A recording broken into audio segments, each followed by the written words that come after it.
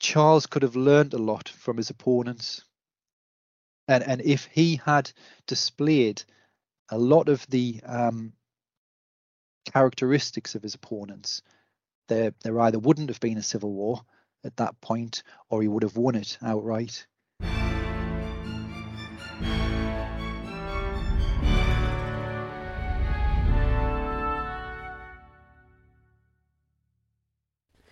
Welcome to the Aspects of History podcast.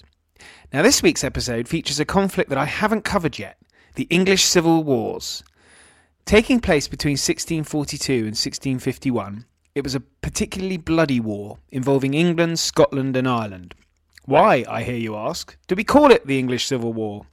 Well, we deal with that very question with historian and novelist Mark Turnbull, who is also the host of his own podcast, Civil War based, called Cavalier Cast. Now, Mark's written a trilogy of novels set during the period, and I've put the links to these and also to his podcast. Now, in our chat, we cover Charles I, his wife Henrietta Maria, the dashing Prince Rupert, and the battles of Edge Hill and Naseby. Finally, we ask, are we Cavaliers or Roundheads? Now, you can find out which one I am at the end of the pod. You'll find links of what we discuss in the show notes. If you want to get a hold of me, you can. I'm on the Twitter at OllieWCQ. And you can email me at history@aspectsofhistory.com. If you can subscribe, I'd be very grateful. And if you're on an iPhone and feel like giving a review, well, that would be just fine and dandy. I hope you enjoy our chat.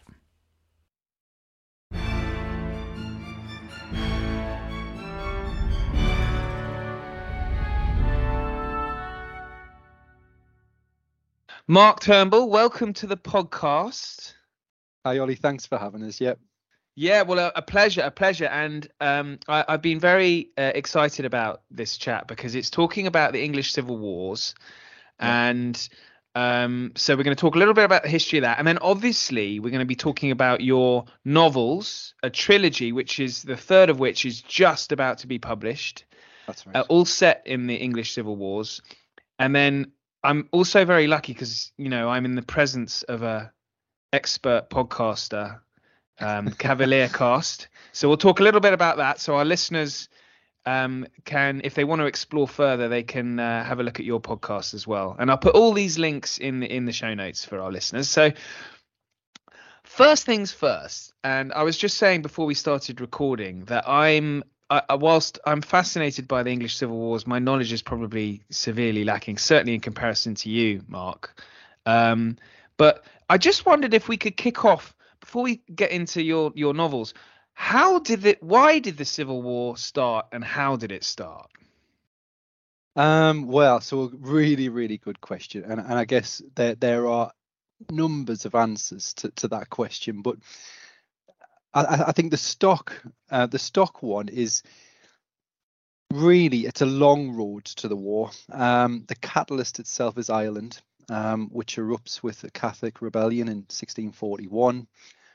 So if we talk about the English Civil War, that's one of the catalysts. And the issue is an army is needed to restore order there. That army is legally controlled by the king. And naturally, Parliament at that point are at loggerheads with the king, and they fear what might happen if the king is in control of an armed force. You know, you've got religion, there's taxes, there's the management of the country, the royal government, and there's lots of aspects to it, but that was the catalyst. However, so I am researching a biography of Charles I at the moment and writing that, and I think what is really underexplored is that we talk about the catalyst to causing the civil wars at that moment, but what we tend to forget is everything that happened from the turn of the century. So that whole lead up from James VI of Scotland coming into England, his beliefs and policies, which in the main Charles adopted. You've got centuries of royal government along the lines of, you know, things like the Star Chamber. James himself was one for illegal taxation, you know, raising money by any means.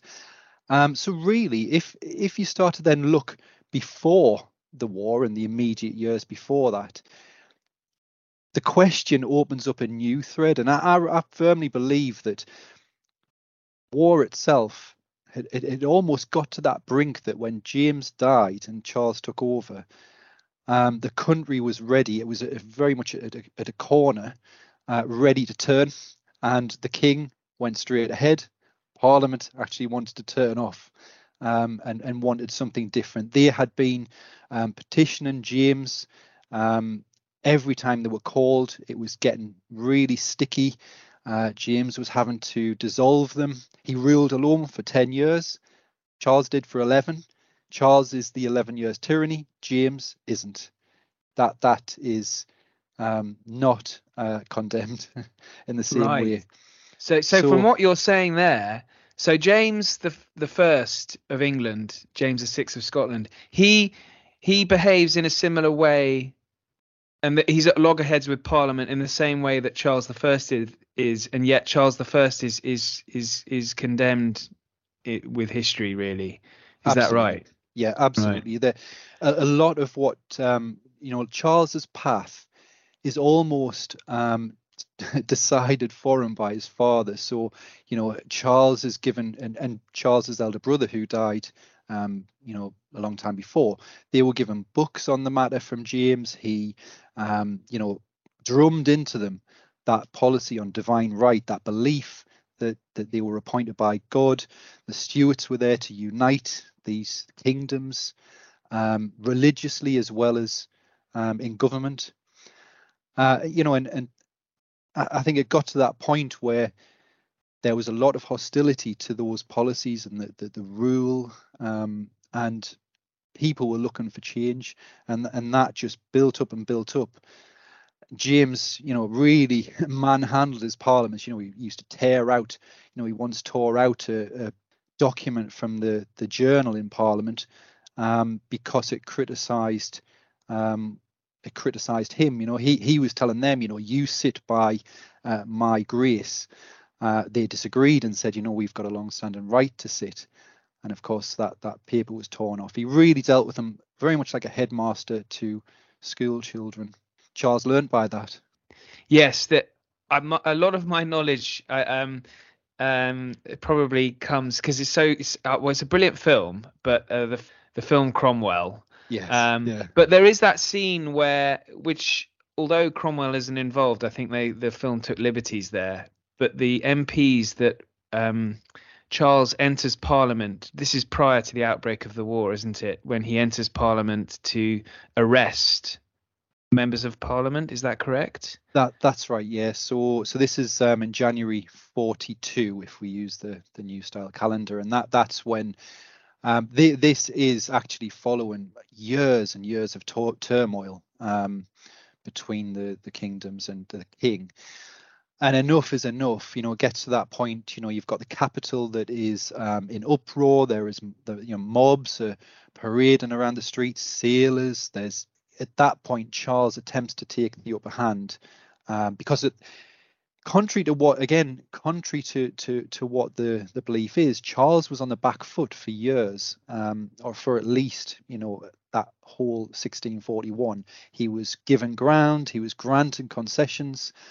And Parliament was coming back for more and more and more. And then in the end, that's when he thought, well, enough is enough. We need to stop what's happening here. Merchants were complaining because their warehouses in London were getting stormed by mobs.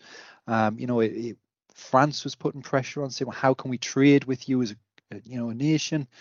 So really, the country had come to a crisis point. And that attempt to arrest the five MPs and one peer, as you say, it is portrayed in Cromwell, which is a great film, if not historically accurate.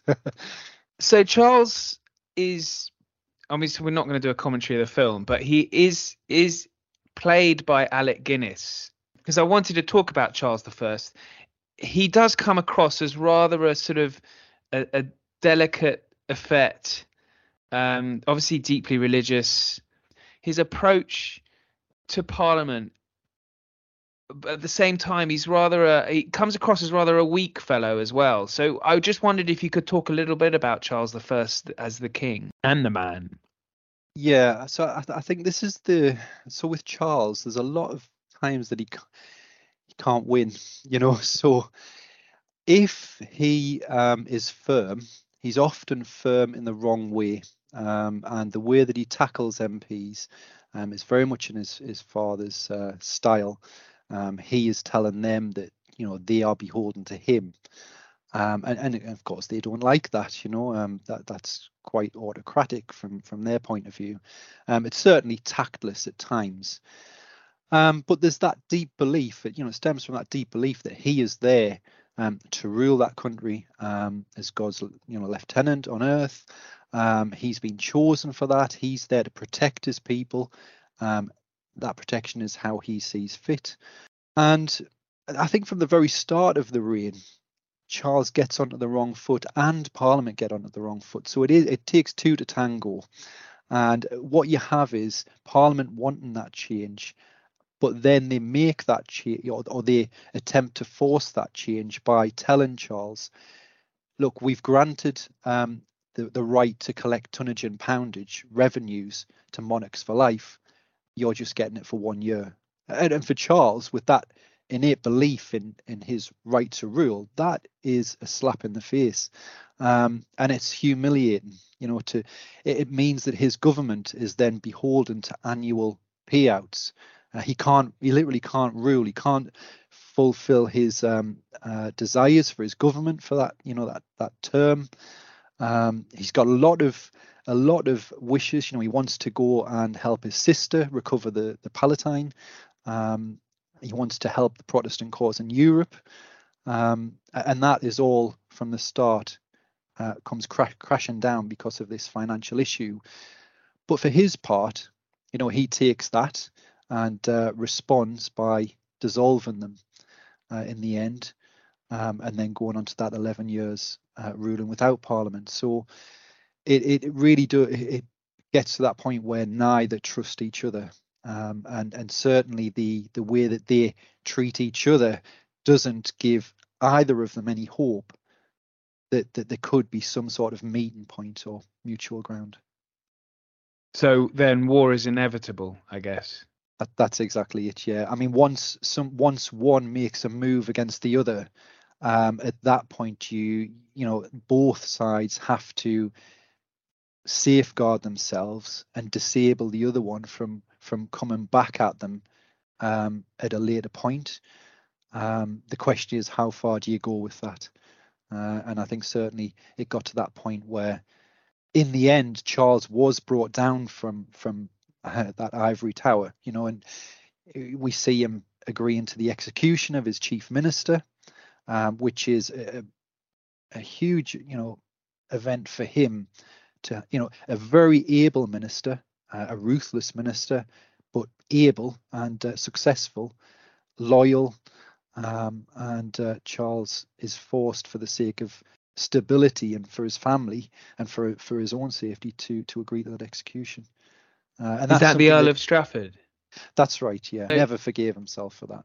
Yeah, that is always described as the big event, isn't it? So when war starts and before the armies are engaged, is there a kind of belief amongst experts in this period as to, were there a sort of a favorite before the war started? Did both militaries, were they evenly matched, and so we were looking at a long drawn out conflict, which is ultimately what happened, or whether, because one would assume that the royalists might be favourites to win it if we were talking in sort of footballing terms.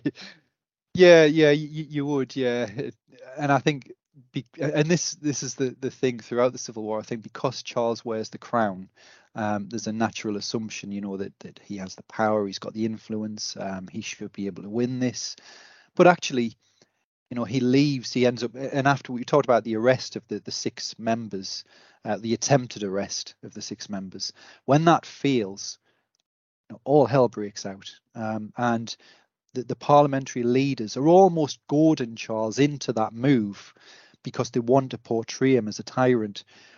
And when he does go into the chamber on his own with his nephew, leaves the troops outside. It's from that moment that the mobs in London almost force the royal family out. And you can see through the letters in the immediate aftermath of that, for months afterwards, Charles never believes that this is going to be an issue. He thinks that he can return to London, and he makes all plans to go back. But as the weeks go by, he's given conciliatory messages, apologising for having done it, assuring them that he meant no issue. He was never going to, make an illegal arrest. He would have them tried by due law. And this is, sorry to interrupt, and this is because the monarch is not allowed to walk into the House of Commons. Is that's a sort of crossing the Rubicon event, is it? It is, yeah, it is, and that's because of parliamentary privilege. So it's this the rights of MPs that they cannot be tried by the king. They have to be tried by their peers. That parliamentary the rights. The same with the House of Lords. How Lords have to be tried by their peers, and then there's the question of the king, who can try the king. So when Charles leaves London, you've got that powerhouse of finance that is then in effect turned over to Parliament. That is the first change in Parliament's fortunes, which allows them to go on to be able to then issue their own edicts. They start then saying, look, the militia is no longer controlled by the king, and that's by our decree. We don't need to pass that into law. And that is a really momentous thing to do. And that did alienate a lot of people. But by that time, they had such a foothold that they could just do it and run with it. And they were able to raise fairly quickly a sizable army, whereas the king struggled. So he's in York, he's trying to scrape together recruits. Parliament at that point are saying, if you insist on raising troops, we're going to, you should not be raising troops. That's a warlike manner. But at the same time, from his point of view, he is facing a threat to his authority and the stability of the kingdom. And who were the leaders of the parliamentarian forces? So you had the political arm, which was John Pym, so a man who is as tenacious as the king, but is much, much more wily than the king could ever be. He's nicknamed the Ox because of his his work ethic. He will work tirelessly like an ox. And Pym really does lead the whole parliamentary faction, but the military arm of it is given to the Earl of Essex. Now, Essex is not a particularly suitable military leader. Okay, very unexpected, I would say, from ability wise. I mean, he has got a lot of military background. He has fought abroad. The only thing is, he's usually found in the House of Lords in a cloud of tobacco smoke. He was described as very plodding. However, he is the most senior peer on the parliamentary side that's declared for them. So, I think there's that attempt to add extra legitimacy by getting a fairly significant peer. Now, there's one name that we haven't mentioned yet, but who dominates the Civil War and then the sort of 10 or so years after the Civil War. Where was he at the outbreak of the Civil War? What sort of and I say he, it's Oliver Cromwell. Mr. And Cromwell, what's he up to? Because he's not immediately in a position of authority, is he? No, he isn't. No, not immediately. So when hostilities do break out, so Cromwell is a minor officer in the what comes to be known as the Eastern Association, so Parliament's stronghold in East Anglia. And then, I think his ability, there's a rapid rise over the next year or so. He's a colonel. He then, at the point when Parliament reform their armies, and they try and remove people like Essex who joined the war and joined Parliament in a bid to sort of reduce the king to a point where he will agree to a lot of demands. They see that Parliament want to go beyond that. And that's when a lot of these peers, so the Earls of Manchester, Earl of Essex, tend to back off at that point. Parliament force them out, really. So they pass a bill that says that any military leader cannot hold or cannot be a member of Parliament. That in effect gets rid of Essex, Manchester, and the others. And Manchester was Cromwell's commander in that Eastern Association army.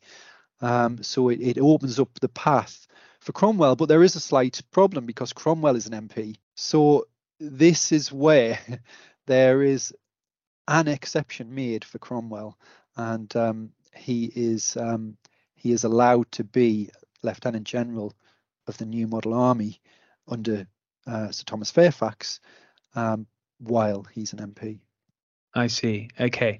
So the first battle that we have in the Civil War is, I think, Edge Hill, although it's probably, correct me if I'm getting any of this wrong, because I'm sure I am. But because actually the Civil War separated, well, I guess I always thought it was two, but I believe there is considered to be three civil wars when Charles II returns. So I think we're going to park that for this discussion, talk about the first two ones.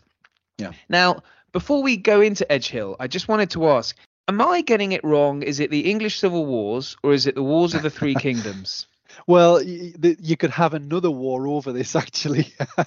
And quite frequently it is, it does elicit serious debate.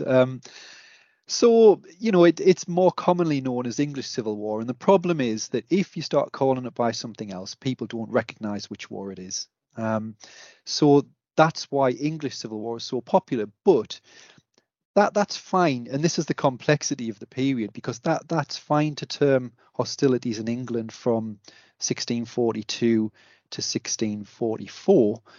But at that point, the Scots join Parliament. So, it becomes a British Civil War. You've got Ireland still in rebellion. So there are Scottish and English forces fighting there. So, actually, depending on your viewpoint, you could have the first two wars that Charles had with Scotland over religion as the first and second civil wars. You could then have the Irish Rebellion. What year would they be? That is 1639 and 40. Okay. So, you could have 1, 2, 3. The English Civil War is the fourth. Then the next Civil War that breaks out in 1648 is the fifth, and so on. Okay, so for the sake of this discussion, we'll call it the English Civil Wars, I think. Yeah. I can sense listeners are maybe they're far more clever than me, but I'm getting a bit flummoxed by it all. Right, so Edge Hill, first battle. Yeah. And it's a draw, isn't it? Well, no, I think it's a royal victory in terms of strategy. So they do fight to a standstill, and they can't break each other.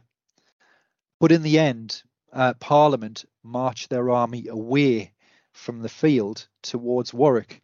So really, it leaves the road to London open, and that is what they've both been trying to avoid. Parliament don't want the king to approach London with his army. So in effect, I would say that is a strategic victory for the Royalists, regardless of the actual battle that day. That was more of a draw. So why didn't they capitalize on that victory? If the road to London is open, they don't take London at any point, do they? The Royalist forces. They don't. No. So you asked earlier about Charles the Man and Charles the King. I think this is beyond any doubt. The fact that they didn't go on to London stems to that contradiction. So Charles, for all he believes in divine right, for all that he sees his will as being unquestionable on many points, he does not want to take his capital by force, because in effect that would lose something Charles has always relied on and believed in, and sort of his core principle is that he should be protecting his people. He's fighting a civil war, but what Charles sees is that it's a nest of traitors. It's not his whole people that's against him. There's a core of people that are seducing his people away from their natural loyalty. So for Charles to then go with his army to London, that is in effect imposing his monarchy by force, and that's something he does not want to do. Of course, that's the trouble, isn't it? Because you have military leaders there who are saying, you must advance. You need to go straight to London, dismiss Parliament, station the troops on the street, and restore order. But Charles won't have that. That's mad, really. I mean, if he'd taken London, he has other parts of the country already. I can't honestly see what does Parliament do then? Surely this is this massive strategic mistake that, well, costs him his life ultimately, which is a bit of a spoiler alert for those who don't know what happens to Charles I. But surely this is the biggest mistake that he makes, I guess, amongst quite a few during the Civil War. Certainly, I think the Queen always thought that, Prince Rupert as well. Rupert was all for heading straight to London. And really, Yeah. but who's to say that if Charles did approach London with his army, that he doesn't have to go into London. The army could just be nearby. Who's to say that the city might have actually, risen in his support? But as it was, he dallies. He takes Oxford. Marches into Oxford, has a look at Banbury Castle, and by the time he does make up his mind to head towards London, Essex has reformed and regrouped, and is leading the parliamentary army back and overtakes the king, gets to London first. It's a real race. The two armies they make a dash for London together, and Essex gets there first. So you've mentioned Henrietta, or you've mentioned his queen, which is Henrietta Maria, and I think you're probably fresh with a lot of knowledge about her, because I know you've just read a new book by Leander Delisle. But Excellent, yeah, Henrietta excellent. Maria she's always been presented as sort of almost like a Lady Macbeth figure who's pulling the strings of the poor helpless Charles I. But that's that might be a rather outdated view of her. But I wondered if you could just talk a little bit about his queen. Yeah, so you're right. That is the view that's kind of come down from history. I mean, at the end of the day, Parliament won the war, so we're not really going to be getting glorious pictures of Charles and his queen. But yeah, the fact of the matter is that Henrietta is a fierce, courageous woman who does her utmost to serve the king, to protect him, she furnishes him with men, ammunition, money. She's abroad, diplomatically, trying to get support for him.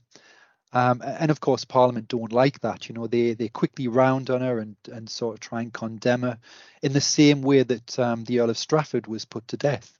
They threatened to impeach the Queen, legally execute, if they can get their hands on her. Because what they are saying is that the Queen is furthering a war on the people of this kingdom. And it doesn't help. She's not English either, is she? So that's exactly doesn't help. And here again is another hangover from James.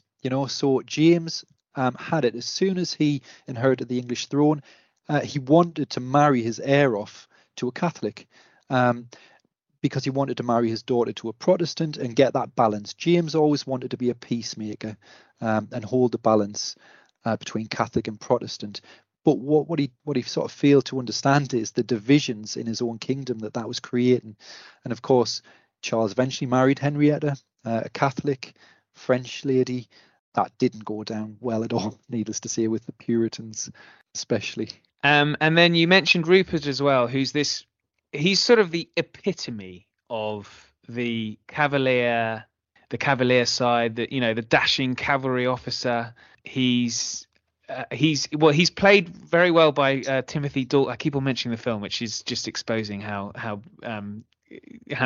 shallow I am. But he's played by Timothy Dalton in the movie, but he's this sort of, he rides around, looks fantastic, but Yeah, seems to make huge numbers of mistakes. But he's very brave. yeah.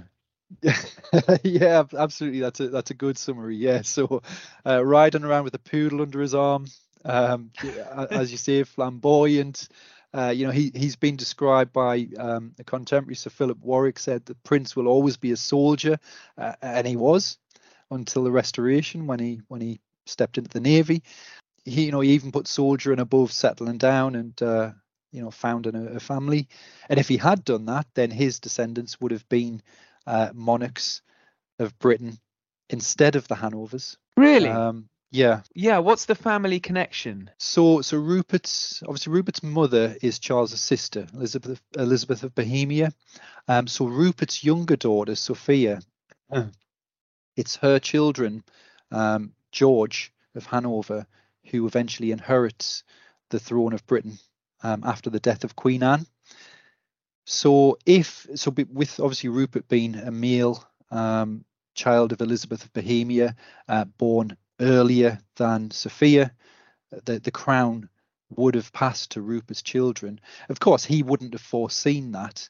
It's probably a slim chance, but he wouldn't have foreseen the revolutions that took it from Charles I's family. But yeah, I mean, in the end, he had a son and a daughter, and the daughter was alive at that point, but of course they were out of wedlock and had no right to the throne. But in effect, we could have had Queen Ruperta. That was his daughter's name. Oh, he dodged a bullet there then. Right. So we should probably we've talked. Gosh, we've got quite a long way through, and we've talked. We've only just really started the Civil War, but we see a series of battles. There's Marston Moor, isn't there? And Yep. then which I think we get sort of more parliamentarian victories. And I just wanted to kind of skip over that and get to Naseby, because that's where your novel starts, I think. That's right. Yeah. Well, I know, having read it. Exactly. Yeah. So the King's Spy starts at the very end of Naseby, as the Royalists lose that battle, and it's a battle that's a pivotal moment in the war. If Edgehill was the start of the war, the first pitched battle, Naseby is the beginning of the end, and it's the Royalist defeat there, which is so complete. However, it's not the end of everything. So, contrary to what is often said, so the Royalists lose their core veteran infantry at that battle. They are cut off, and this is because the Royalist cavalry, the right wing under Prince Rupert, have defeated the enemy cavalry on that wing, but then left the field in pursuit. The other wing of Royalist cavalry are defeated by Cromwell. So the Royalist infantry are left vulnerably exposed, which is exactly what happened at Edgehill. But this time, Cromwell sweeps in and attacks them, and they can't. The Royalist infantry are such good fighters that they're actually pushing the Parliamentarian New Model Army back. They have them on a breaking point. And if it wasn't for that lack of cavalry support and for Cromwell coming in, there's a chance that the king could have won that battle. And in the end, those Royalist infantrymen were decimated. Oh, that's interesting. So, because the New Model Army, which was created during the First Civil War, it always is described as, it's the first sort of professional army, or the first incarnation of the British Army. But it's interesting that the Royalist forces had a lot of success against them in that Battle of Naseby. That's right. Yeah, absolutely. And then there's also the occasion where, as the Royalist infantry are getting hard pressed, the king has a small cavalry reserve, and he makes ready to lead that. but is prevented from doing so. So there's an earl that's next to him, the Earl of Carnwath, grabs the bridle of his horse and says, "Will you go upon your death?" And because the king's horse turns, a lot of people take it that the king is leaving the field, and at that moment, there's no going back. Now I just wanted you, because this your novel is The King's Spy, so obviously espionage. I wondered if you could just describe a little briefly the plot, because set around such dramatic events. I raced through it, and it's a short novel, but a riveting read. Great. No, I'm pleased you enjoyed it. Yeah. So the King's Spy. So it deals with the aftermath of Naseby in the main. So when the king leaves the field, all of his baggage is captured, and that includes his whole cabinet of letters. So it's not just a military victory. This is a propaganda victory, complete propaganda victory, because in that stash of letters, you've got letters to the Queen, who's abroad. You've got letters to other monarchs, for example, Denmark, asking for support. There's vital information about strategy on the royalist side. The letters give rise to people who are maybe betraying secrets. So and the book itself, so the character in the story is fictional, and obviously all of the basis of the story is fact.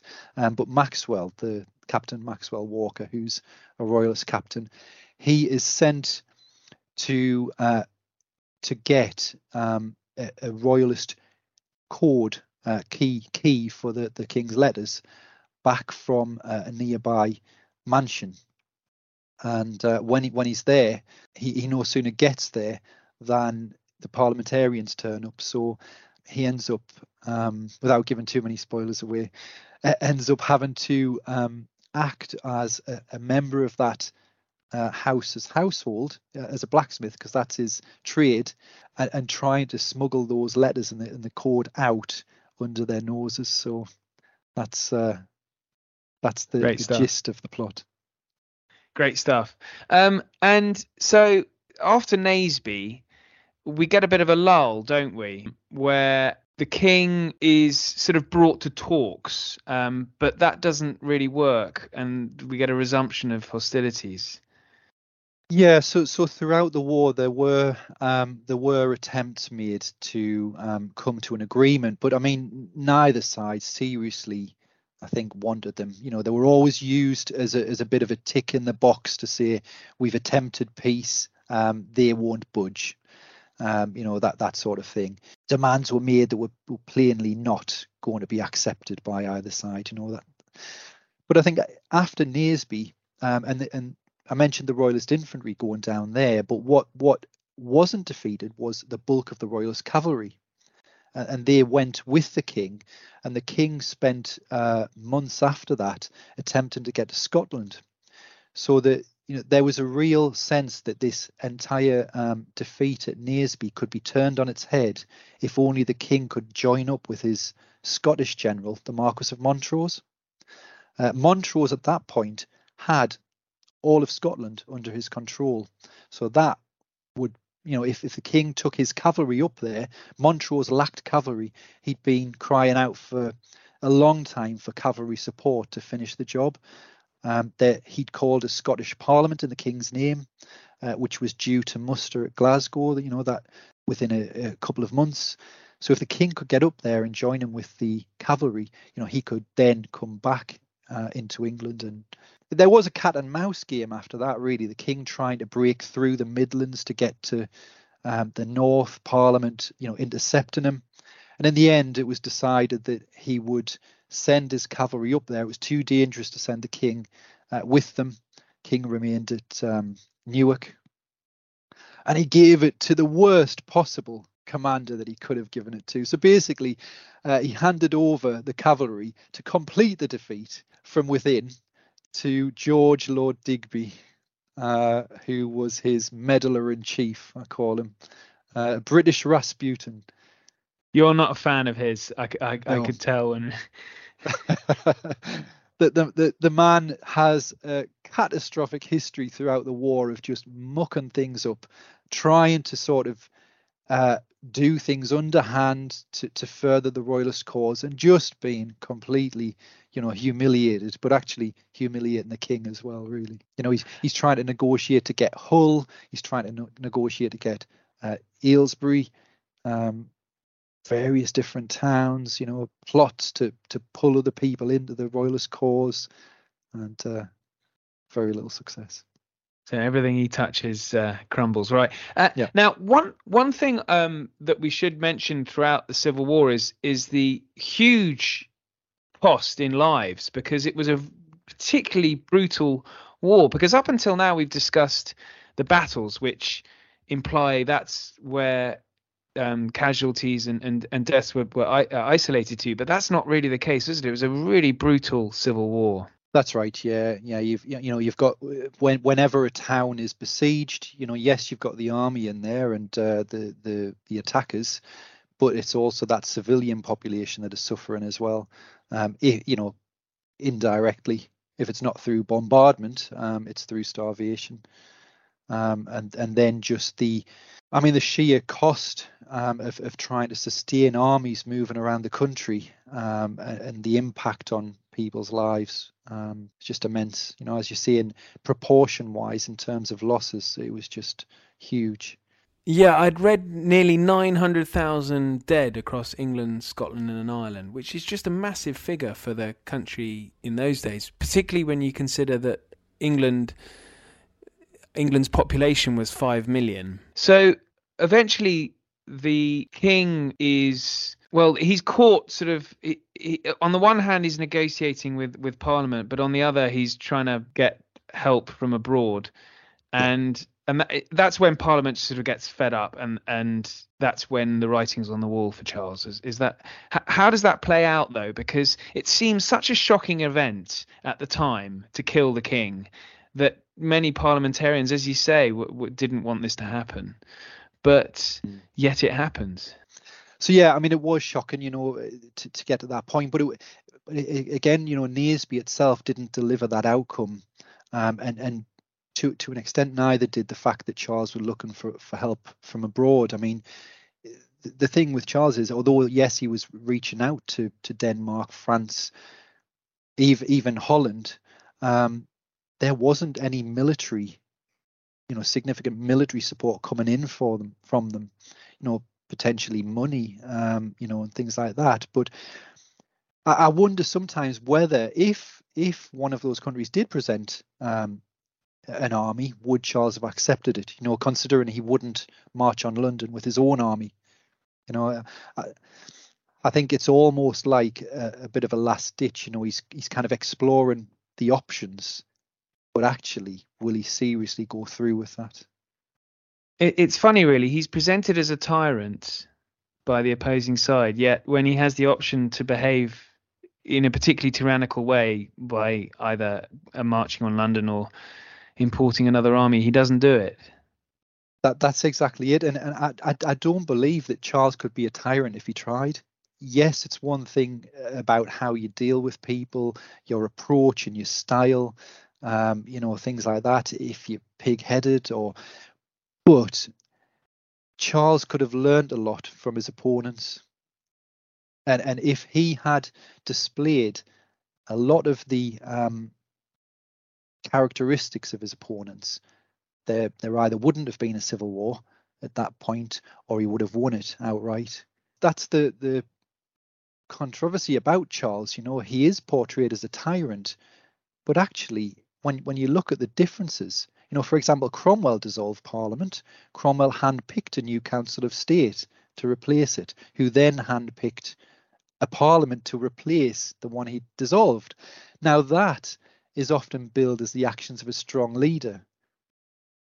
Charles never got anywhere near that. Charles didn't have the chance to handpick any, MPs. The monarchies always had ways and means of maybe excluding people. They would make someone a sheriff and then they couldn't sit for Parliament. But Charles was never near that. If he did employ some of those tactics, then things might have been completely different. But that wasn't Charles. There's letters from people at the time saying, our king just needs to act. He needs to be strong. He needs to be more ruthless. And Charles just was not ruthless. Interesting.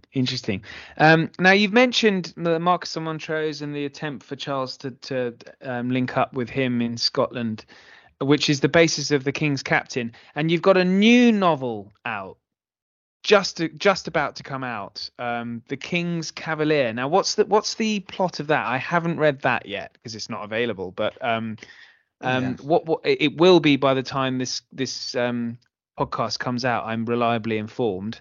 What is the plot for that?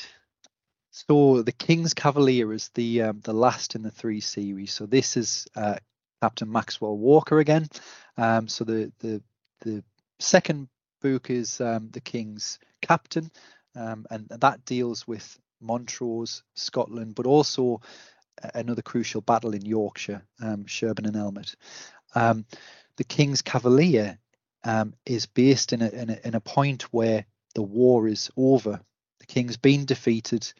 You've now got a diplomatic war, or a war of words and sort of backstabbing. And this is with the king, the Scots, the New Model Army, and Parliament all trying to outmaneuver each other. The king wants to end up on top despite the outcome of the military victory. He's using all of them against each other. He's negotiating with some of them, but they are equally approaching him saying, look, the Scots are coming to him saying, we'll give you military support, just agree to establish Presbyterianism in England, because they had realized the Parliament, led by a Puritan majority, or certainly the Puritans were in key points of power. They're approaching Charles. He's refusing initially, saying no, he's not going to throw in his lot with the Scots. And then in the end, he agrees. You've got Parliament approaching Charles with official terms, but you've even got the New Model Army who are taking it upon themselves really to present separate terms to Parliament, to try and again outmaneuver Parliament, because the New Model Army are full of that more Puritan, independent sort of religious outlook, classed as extremists, whereas Parliament have moderates in there as well. So yeah, they each, the army fears whether Parliament is going to disband it, and what will happen to all of their soldiers with these religious beliefs, what will happen to them. And Parliament fears, well, actually, what if the army goes further here? They're all vying for power, and the king at that point is in captivity. It's a fascinating period, because I really think that in Carisbrooke Castle, which is where a lot of the book is set, you do see the real king come out. He's isolated. He's got none of his advisors, or very, very, very few that are there. None of his most trusted or more well-known ones, and he's almost cut off from the outside world. He's not able to get many letters to his wife at that point. He's relying on the services of a few people on the island to get news, and he does. I think in that despondency and sort of bleak isolation, I think you start to see this character come out that doesn't have the veneer of the crown shadowing it, So this is Charles sort of making jokes with the governor. For example, the governor falls flat on his face on a walk around the castle walls, and Charles, the governor is his captor, basically appointed by Parliament, and Charles says that's punishment for the equivocation that you've been using towards me, and he's making light of it. He's not actually saying that it's God struck him down, but it's this almost childish humor, and how Charles argues in an almost childish way with his captors. So he's not sort of moping around the battlements, bashing his head against the wall of his dungeon cell. He's not sort of a crushed man at this stage, is he? Well, as a deeply religious king, he always believed that God's will, would be done. He wouldn't allow traitors and rebels to prosper. But as a man, I think Charles recognised that the chips were down, and this was becoming tough. And there are moments when he does sink into depression there.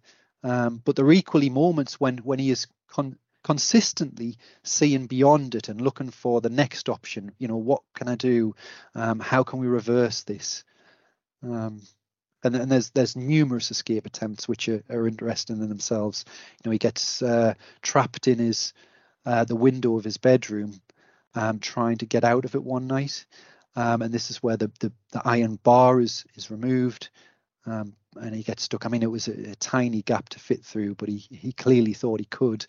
And there was a moment that he thought, probably horrified at the prospect of being found by the guards, stuck in a window. It's Yeah, he's put. Yeah. Talking to you now, I've got a lot more sympathy than I did an hour ago, I think. right. He's an interesting character. Now we're running out of time, but it'd be great to get you back on to talk about maybe the trial of Charles I and then his Yeah. execution. But I mentioned this at the start. You're the host of the Cavalier Cast, so I'll put a link in there for our listeners if they want to explore more. And I saw there was an episode on the Levelers that looks very interesting. Yeah. I just thought we could briefly mention the Levelers because I've always had this, I guess, well, not always, but recently I've been thinking, the Levelers are sort of, were they the kind of Corbynistas of their day? Long hair, beards, craft beer drinking, or with the red wall, are they leveling up? Are we seeing a reincarnation of the Levelers in the last 5-10 years? Well, you don't have to answer that one, but what were the Levelers? The Levelers. Well, the Levelers really pushed the boundaries of hopes for a post-war settlement. They wanted to make the most of their victory. They certainly didn't want to see what eventually happened, and that is just a replacement of one government for another that is either just as bad or worse. The Levelers wanted to, as I say, they wanted more rights for the common man. And although they didn't push for voting rights for women, again, you've got to remember the context of the time. Even just to push for universal male suffrage was certainly not what any commander in that war, royalist or parliamentarian, was ever advocating. And it got to the point during the king's captivity when the army, where the Levelers are predominantly, they found in the army, as well as in the towns and cities. They're in the towns and cities supporting Leveler leaders, with protests. But in the army, that Leveler contingent petition Fairfax and Cromwell and Ireton, and they're asking that more should be done. That there should be a push to abolish the House of Lords. Every man should get a say in government, the government they live under, regardless of their property holdings and things. And the new model army leadership found that extremely dangerous. So again, we mentioned Essex and Manchester, who didn't want to see the king off the throne. But then you've got that step further again, where even Fairfax, Cromwell, and Ireton are not wanting to see that level, of democracy. They don't want that, and they are told firmly by certainly by Ireton and Cromwell in the debates that are held, that it's not the right of any man just because he breathes air to have a say in government. It has to be only those that have holdings more than a certain value. And the Levelers are not happy with that. They see this as their leadership selling out. They've expelled blood for the cause. They've laid down their lives, a lot of them, lost friends to win this war. And now it looks like they are going to return to, how it was. So it gets to the point actually where, and this is in the King's Cavalier, where the levelers almost come to a breach with the army, and there potentially looks to be revolts within the army. So it does come as a godsend to the New Model Army leadership when the king escapes captivity, because at that point they were able to cut off talks with the levelers and mobilize the levelers and the army to go on the hunt for the king. It's interesting with the levelers, because a lot of what you've described comes to pass later on in the 19th century and early 20th century. Well, I guess, leaving aside women's suffrage, but Yeah. for male suffrage in the 19th century. So look, we're nearly out of time. I just had one more question for you before we go, which is, are we Cavaliers or are we Roundheads? Oh, see this the $1 million question. So I think it's sometimes not as easy as that. So Prince Rupert, for example, I do think there's elements of sort of Roundhead behavior. He's a serious-minded, sober, as sober as a Puritan, in his ethics. He doesn't drink a lot. I think there's elements where people can be both. But I certainly think that anyone with a fascination about this period, and it's a divisive period, isn't it? It's a civil war. I think there's, in the majority of cases, there tends to be a sympathy for one side or the other. I think so. Yes. Yeah, and a lot of the time, it is dictated to by perhaps what you read, and your beliefs, and also there's a difficulty because it's so long ago now that the royalist ethics are alien to us today. And you often see, Charles, how can anyone believe that they rule by divine right? That absurd. Certainly none of his people believed it. Well, they did. It was a widespread belief. It's not just the king here saying, I rule by God's right here. You just do what I say.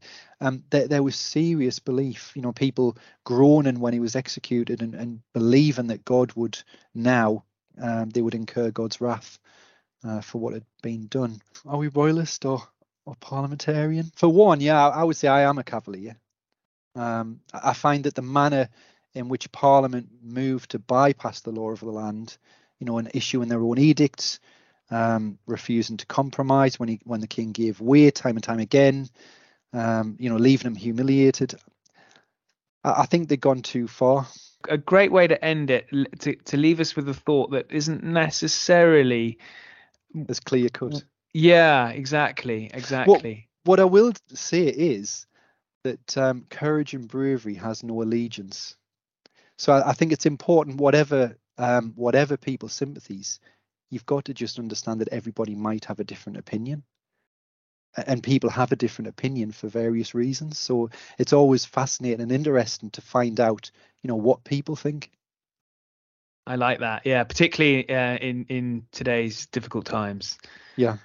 Mark, thanks so much. I'll put in Ollie. all the links for what we've discussed for our listeners. It's been there's never enough time, but thank you so much. Oh no, thank you. Yeah, I enjoyed talking about it. Good stuff.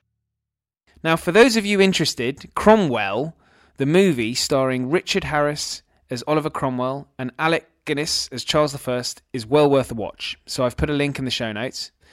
I've also put in a link to a piece by Leander Delisle all about the gathering storm as the Civil War loomed. Now, dear listener, am I a Roundhead or a Cavalier? I always thought I was a parliamentarian because the execution of Charles I served as an important reminder to future monarchs of what awaited them should they behave tyrannically. But as Mark asks, was Charles I actually a tyrant?